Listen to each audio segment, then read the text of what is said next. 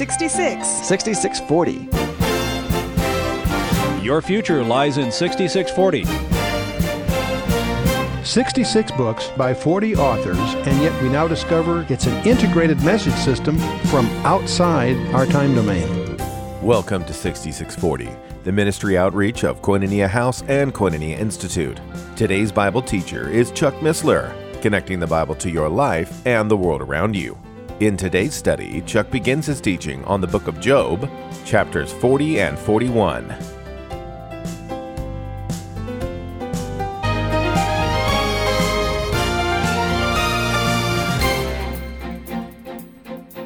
Well, we're studying the book of Job, and tonight we're in one of the most fun sections of this book.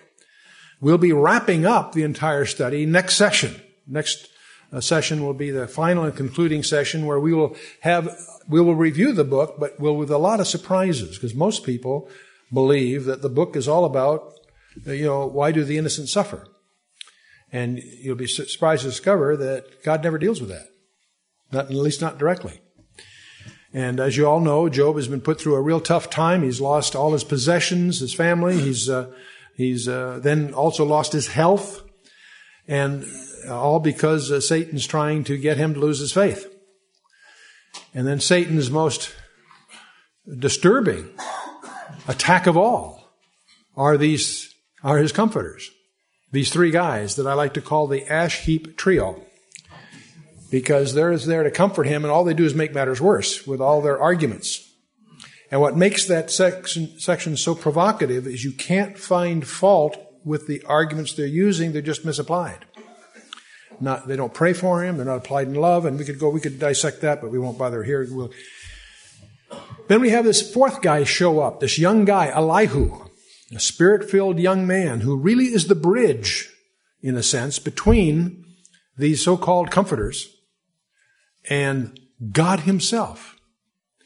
And in the last session is when God himself steps in. We're through with all those discourses. The bulk of the book, of course, are all these poetical discourses. But God steps in and puts down the three comforters. That's why I'm so confident in taking that view. He doesn't put down Elihu, this young man who is speaking by the Spirit of God, I believe, and preparing the way. But God out of a whirlwind, that's such an easy phrase, but there is a huge storm and lightning and clouds and whatever where God himself calls them all to task.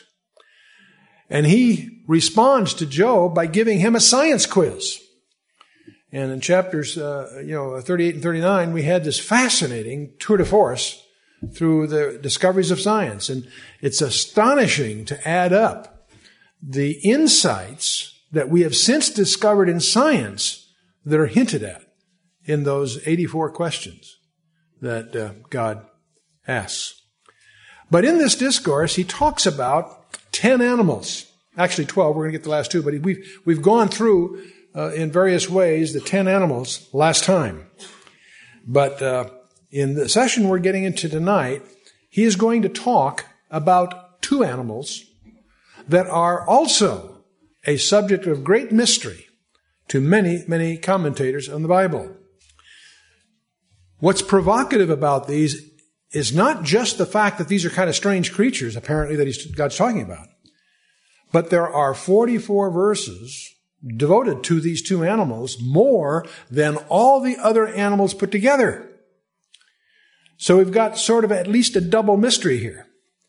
The first mystery, what on earth is God talking about? Tangibly, that is. The second mystery is, why are these animals that important? And I'm going to just, plant the seed already that there may be more at issue here than just the physical characteristics of these animals.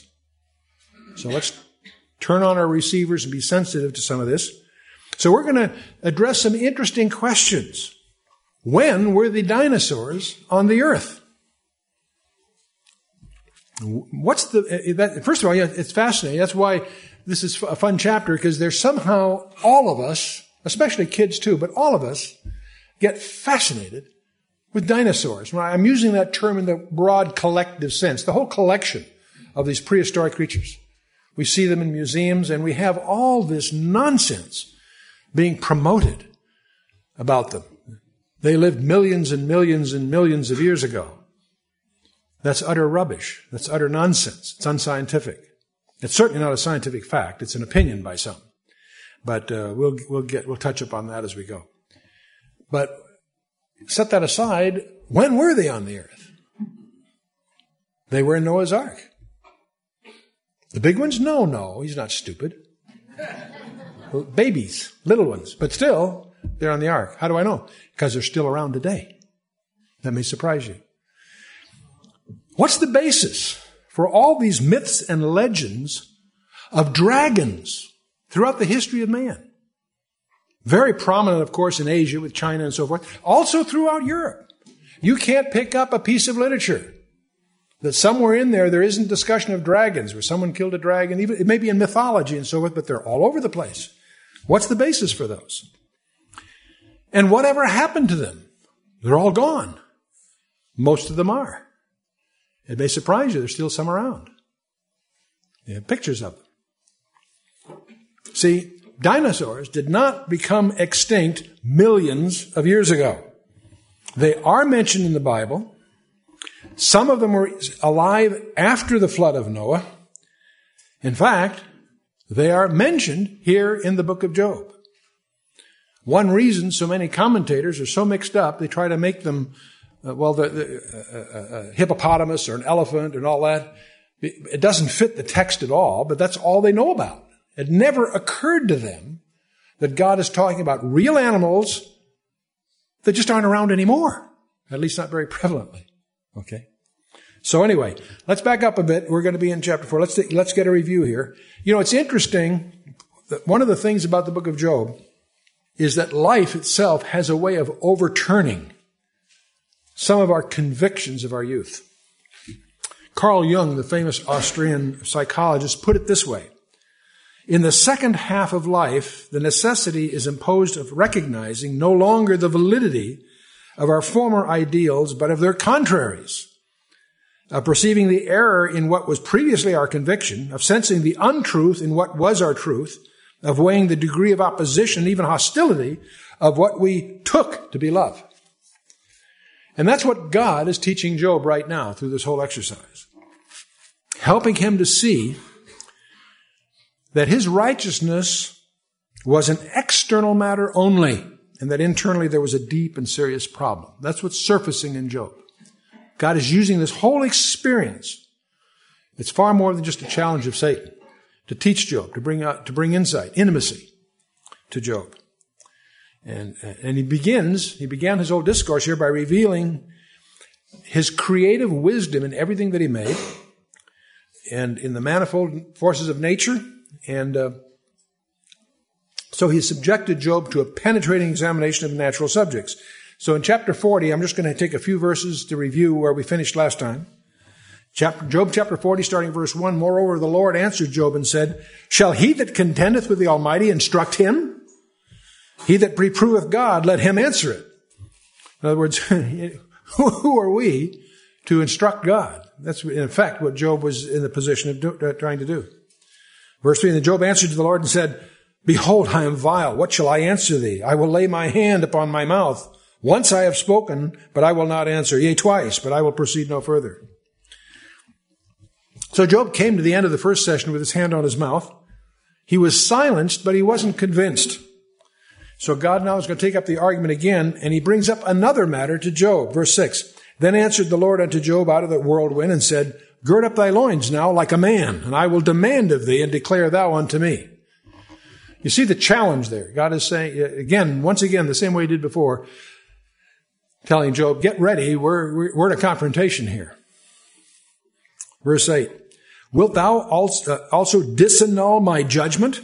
Wilt thou condemn me that thou mayest be righteous?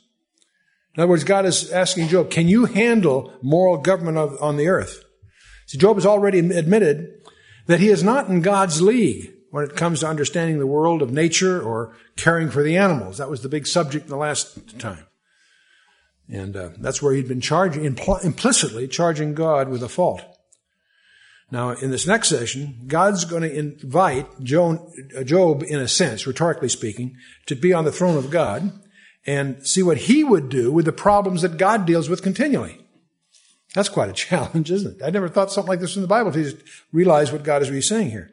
Verse 9, God says to Job, hast thou an arm like God? Canst thou thunder with a voice like him?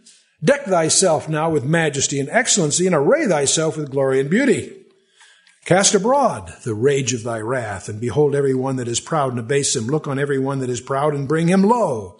Tread down the wicked in their place. Hide them in the dust together, and bind their faces in secret. Then will I also confess unto thee that thy own right hand can save you. And so pride is the real issue that's lurking here. And so pride, this is already a hint that the real area that's going to start surfacing here is, as a forthcoming subject, is pride. Not simply the specific animals that he's now about to address. And so God's now going to bring before Job in the discussion two absolutely amazing creatures. A land animal and a sea animal. The first one's a land animal, but he's the ultimate land animal. He's the ultimate land animal. And the second one will be the ultimate sea creature. And we don't recognize him at first because this goes back a bit. Now, this is the oldest book in the Bible. That surprises many people. The oldest book of the Bible is not the book of Genesis. The books of Moses, the 5 books of Moses, were written by Moses. He came later. Job was probably about the time of Abraham, so it's the earliest book of the Bible. And it deals with these several unusual creatures. And in the passage, as I point out, there's a dozen animals that we've talked about.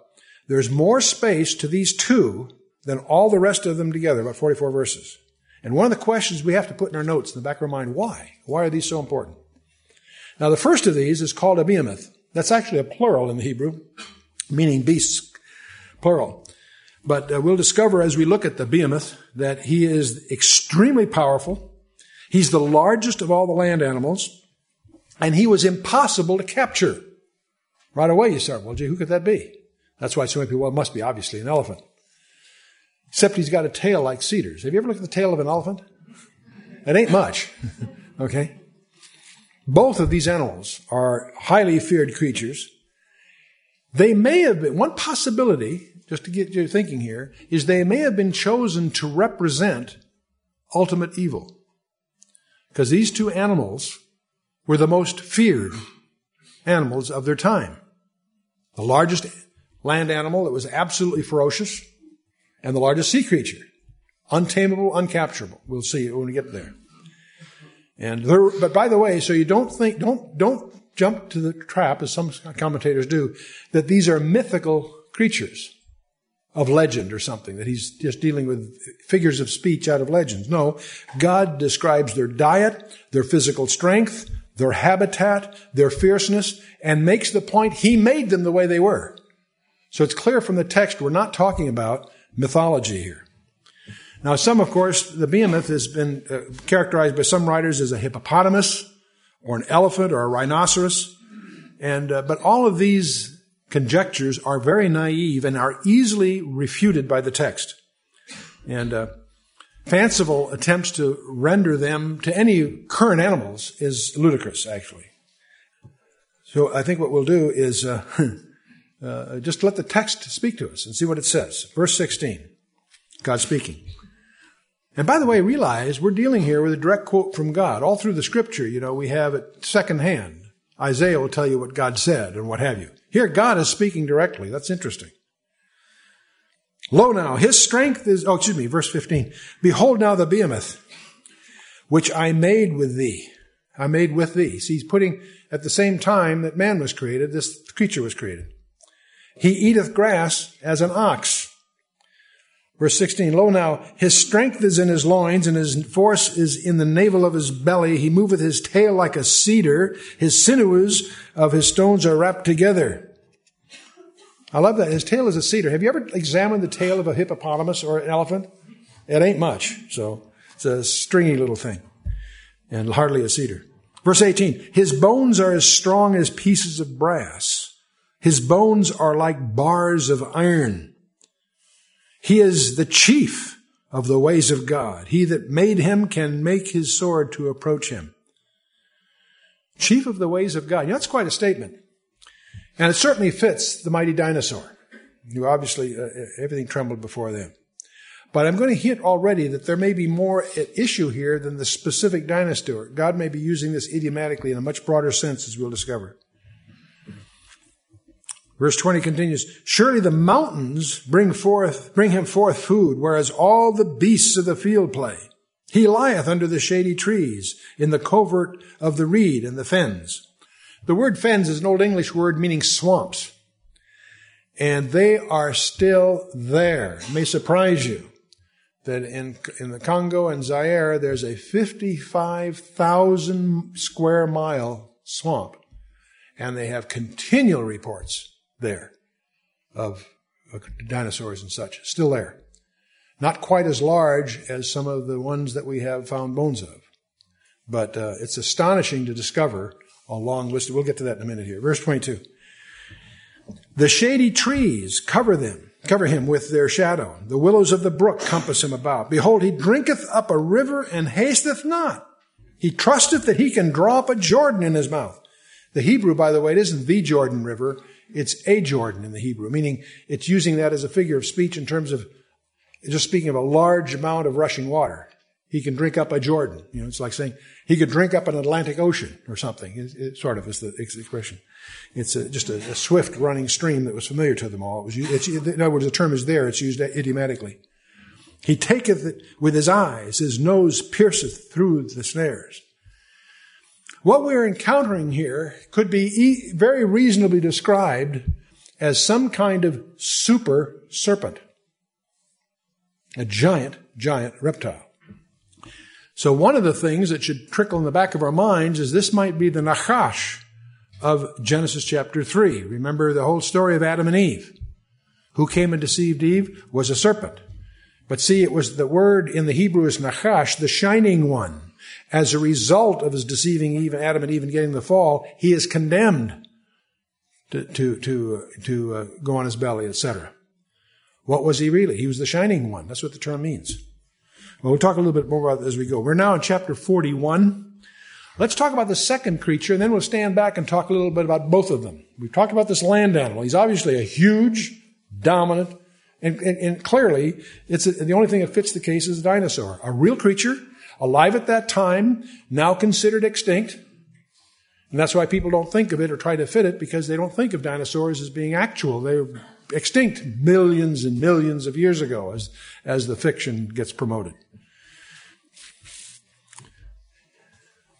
Job chapter 41. Now we're going to talk about, having talked about the largest terrestrial animal, land animal, now God describes a kind of sea dragon, which is translated from the Hebrew as the Leviathan. Now some writers think this refers to a crocodile. Well, let me tell you, he's quite a crocodile. And some say it's a whale. And for lots of reasons, if you examine the details, it doesn't fit. It becomes very obvious. Maybe it was a crocodile or something. Anyway. In Genesis chapter 1, verse 21, when we're going through the creation account, in verse 21 of the first chapter of the Bible, it says, God created the great whales, every living creature that moveth, which the waters brought forth abundantly, each after their kind, and every winged fowl after his kind. And God saw that it was good. The word translated whales is the Hebrew word tanin, which is in 20 other places in the Bible translated dragons, or sea monsters, or serpents. It's translated whales here, but it's a more generic term. You follow me? It's not speaking of whales denotatively, it's speaking of these large sea creatures, or serpents. It's translated dragons. See, right away, you and I, when we hear the word dragon, our minds go to mythology, storybooks. We don't think of dragons as being real. That's because we haven't met one. Okay? See, the text, the simple look at this is to say, okay, the text is referring to creatures that are now extinct. Except, I'd be misleading you if I left you with that impression, because when you get into this area, for people who've really studied the dinosaurs, you'll discover that they're not extinct. There's reports continually. We could go through 2 hours of slides of pictures and newspaper articles and articles out of Scientific American and other journals over the years of sightings by reputable people, groups of people seeing these creatures in different places, sightings of dinosaur-like creatures all over the world, especially in places like the Lekuyala swamp, which is Zaire, Congo area, 55,000 square miles. That's a huge zone in the middle of Africa. And there's constantly reports there of creatures that you and I would describe as prehistoric. And if you would like, I was originally going to try to show some of those slides, except for lots of reasons I didn't want to derail the primary study, so I didn't bring the equipment.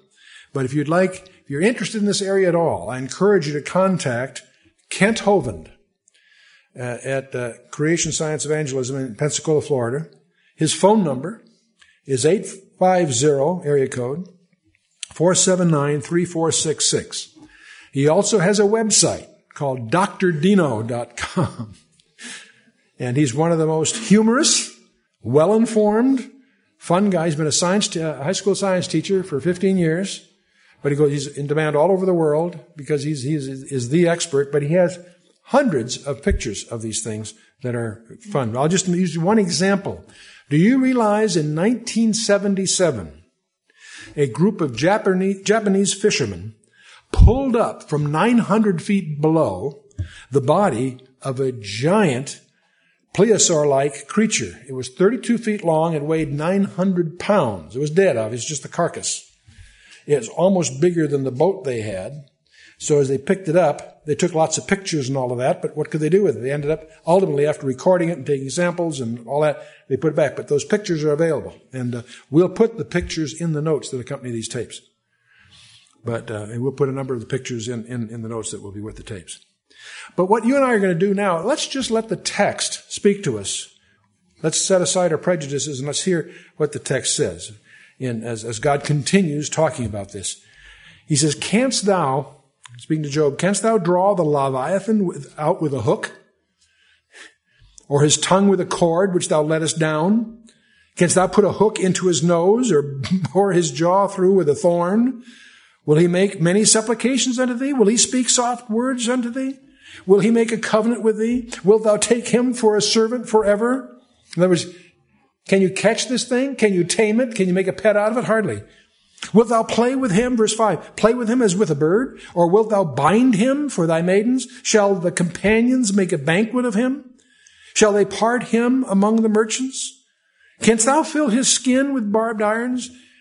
Or his head with fish spears? See, this guy isn't catchable. This isn't something you mess around with. You go out there and catch one with a boat, you know. Lay thy hand upon him and remember the battle. Do no more. Behold, the hope of him is in vain. Shall not one be cast down even at the sight of him? None is so fierce that dare stir him up. Who then is able to stand before me? Who hath prevented me that I should repay him? Whoever is under the whole of heaven is mine. I will not conceal his parts, nor his power, nor his comely proportion. Who can discover the face of his garment? Who can come to him with his double bridle? Who can open the doors of his face? His teeth are terrible round about. His scales are his pride, shut up together as a close seal. One is so near the other that no air can come between them. Boy, that's close. They are joined one to another. They stick together. They cannot be sundered. That's neither a crocodile nor a whale, incidentally. Not descriptive at all. By his sneezings a light doth shine, and his eyes are like the eyelids of the morning. Well, let's just pause. It's clear that whether Leviathan is, he was impregnable and totally human efforts were insufficient to slay or capture him. And by the way, that can't be a zoo or a crocodile. You know why? Because the zoos are full of them. In fact, hunting them is so successful, they're considered endangered species. This character ain't endangered in the traditional sense. Now, just about the time you say, gee, that's pretty good. That must be a dinosaur. Here, you check, that's pretty good. Then we get to verses 19, 20, and 21, and we get a curveball thrown here. Out of his mouth go burning lamps, and sparks of fire leap out. Out of his nostrils goeth smoke, as out of a seething pot or cauldron. His breath kindleth coals, and a flame goeth out of his mouth. You gotta be kidding. The Bible talks about fire-breathing dinosaurs? Certainly this is mythology. Certainly this is just poetic license. Not so. Not so. Let me tell you something that most people don't know about dinosaurs unless you really get into it and talk about the scientists that are dealing with them. They're discovering dinosaur fossils that have been, they've been excavated. Some that they found, they show a large protuberance with an internal cavity in the top of the head.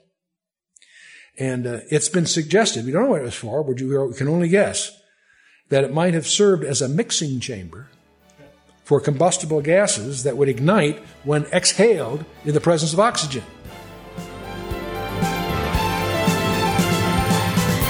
You've been listening to 6640, the ministry outreach of Koinonia House and Koinonia Institute. Today's Bible teacher was Chuck Missler, teaching through the book of Job. For a complete listing of resources available, please visit khouse.org. You can also call us on 1-800-KHOUSE-1. To learn more about Koinonia Institute, visit koinoniainstitute.org. Thank you for listening to 6640 and for your continued prayerful support of this ministry. Until next time, as we continue this series, may God bless you with the knowledge of His Son, Jesus Christ, as you study His Word.